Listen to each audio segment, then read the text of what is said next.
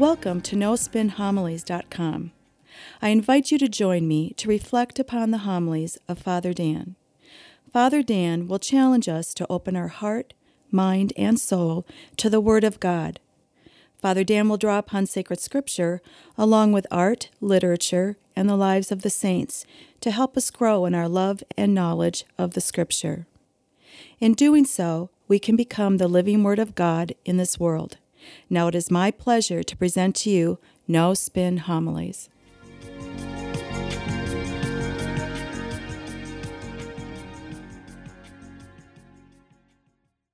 Today's Gospel, we hear that great passage from John's Gospel, the woman at the well. St. Augustine, when reflecting upon this Gospel story, said, "We are all meant to identify with this woman." In fact, all of humanity is represented in this woman. Why? Well, look what Jesus does for her. He extends to her the invitation to be drawn into the mystery of his life, to share his life, just like he does for all of us. And then he gives her the grace to continue to remain in that life, just like he does for all of us. So it's true. This woman represents all of humanity, all of us. Now, how does the story begin? It says, Jesus came to a town of Samaria called Sychar, near the plot of land that Jacob had given his son Joseph. Jacob's well was there. Jesus, tired from his journey, sat down there at the well. It was about noon. Now, nothing Jesus ever does is accidental. Everything Jesus says or does is always very intentional. More to it, we're reading from John's Gospel, and this is a Gospel that is very saturated in symbolism. In fact, no detail in John's Gospel should ever be unattended. We must look at every detail because there's symbolic meaning behind it. Now first, Jesus is passing through this Samaritan town. If you were a good Jew, you wouldn't pass through it. You would go around it. Remember, for centuries, Jews and Samaritans hated each other. Samaritans were considered half-breeds. Several centuries before Jesus was born, the Assyrians invaded the Israelite nation and occupied the Israelite country for many years. Well, during that occupation, the Assyrians intermarried with the Jews, and therefore these mixed marriages were called or formed the Samaritan people. That's why the Jews hate them so much. Now, the Jews thought the Samaritans were unclean, so they didn't want anything to do with Samaritans. That's why good Jews would pass around Samaritan villages. They wanted nothing to do with Samaritans at all. And yet, what does Jesus do? He deliberately makes his way through that town.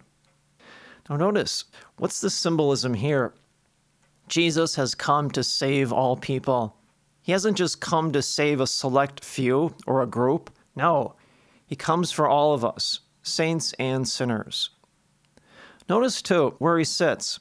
Of all the places that he sits, it's at this well. Now, if you study the Old Testament, wells are typically associated where you meet your future husband or your future bride. I'll give you some examples. Isaac meets Rebekah at the well. Jacob meets Rachel at a well. Moses meets Zipporah at a well. And what happens to them all? Shortly afterwards, they all get married. The symbolism here, Jesus himself is the marriage between divinity and humanity. Jesus is fully divine and fully human. Take it a step further.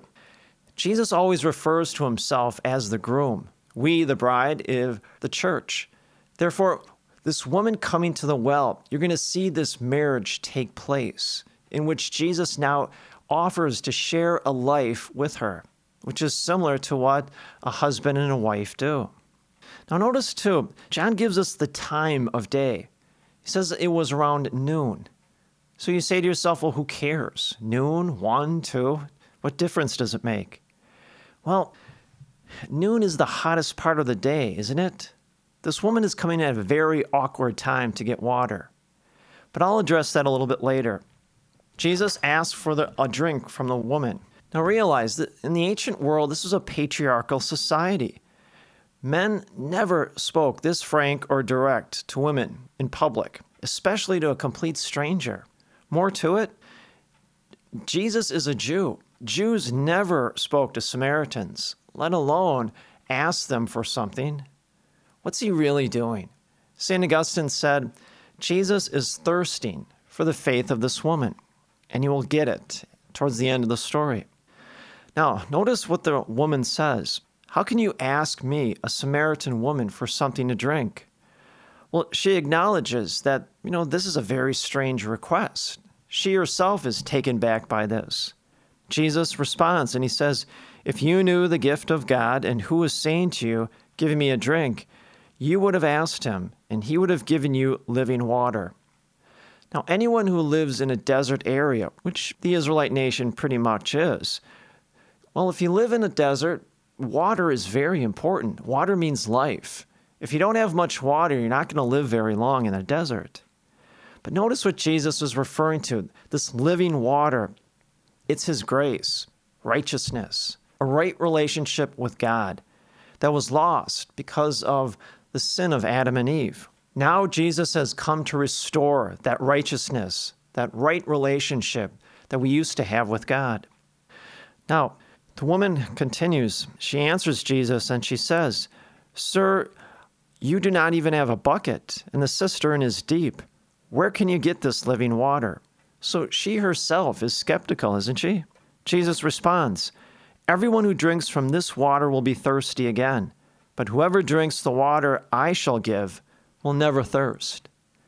Well, now we are seeing what Jesus is doing here.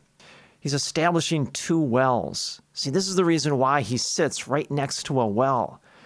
He himself is the well of eternal life.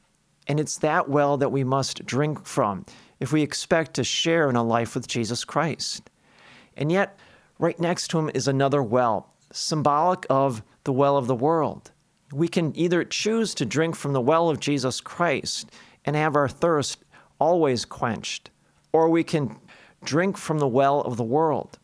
And when we do that, we'll always be thirsty. We'll always be going back to that well. St. Augustine referred to the well of the world as the addictive desire. What did he mean by that? Well, we are all ordered to God. We are all made in the image and likeness of God. Therefore, we all have an infinite longing for the divine in our life. Well, when we hook that infinite longing for the divine in our life to something in this world other than God, whatever it is, fame, fortune, power, honor, notoriety, well, we're going to keep drinking from that well. Whatever it is, money, materialism, we're going to keep drinking from that well because our thirst will never be satisfied. See, that's what this woman represents for all of humanity. Those that drink from the well of the world, therefore they have to keep going back to that well. They realize that infinite longing for the divine can never be satisfied by the things of this world, but only by Jesus himself. That's why when Jesus says, whoever drinks the water I shall give will never thirst. The water I shall give will become in him a spring of water, welling up to eternal life. See, this is what Jesus is trying to give her and all of humanity. He's offering an invitation to participate in his life. And it's a life that never ends for all of eternity. A good question we have to ask ourselves during the season of Lent, what well do we drink from? Do we truly drink from the well of Jesus Christ? Or do we drink from a well of this world? Next in the story, Jesus asks the woman to bring her husband. Well, now we begin to understand who this woman is. Remember, at the very beginning of the story, she comes at this awkward hour at noon, the hottest part of the day.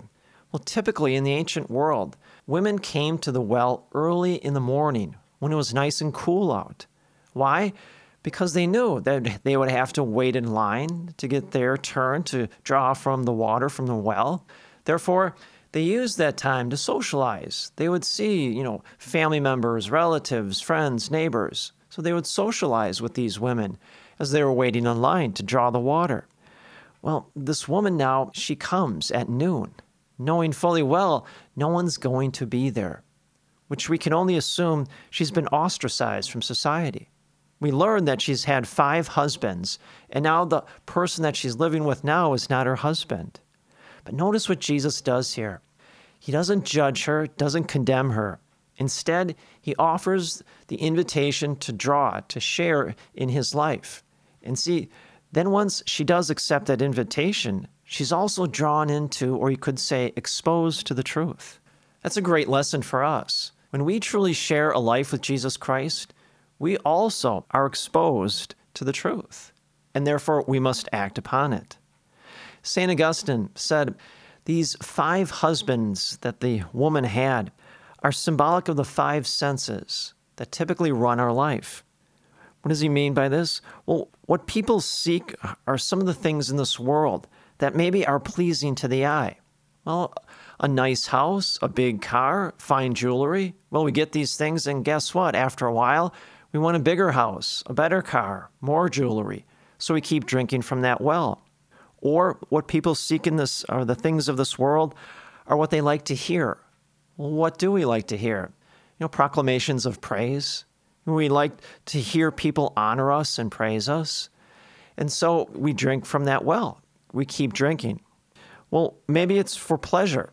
Well, we like a sense of excitement. We like to watch sports. Well, what happens? We keep drinking from that well.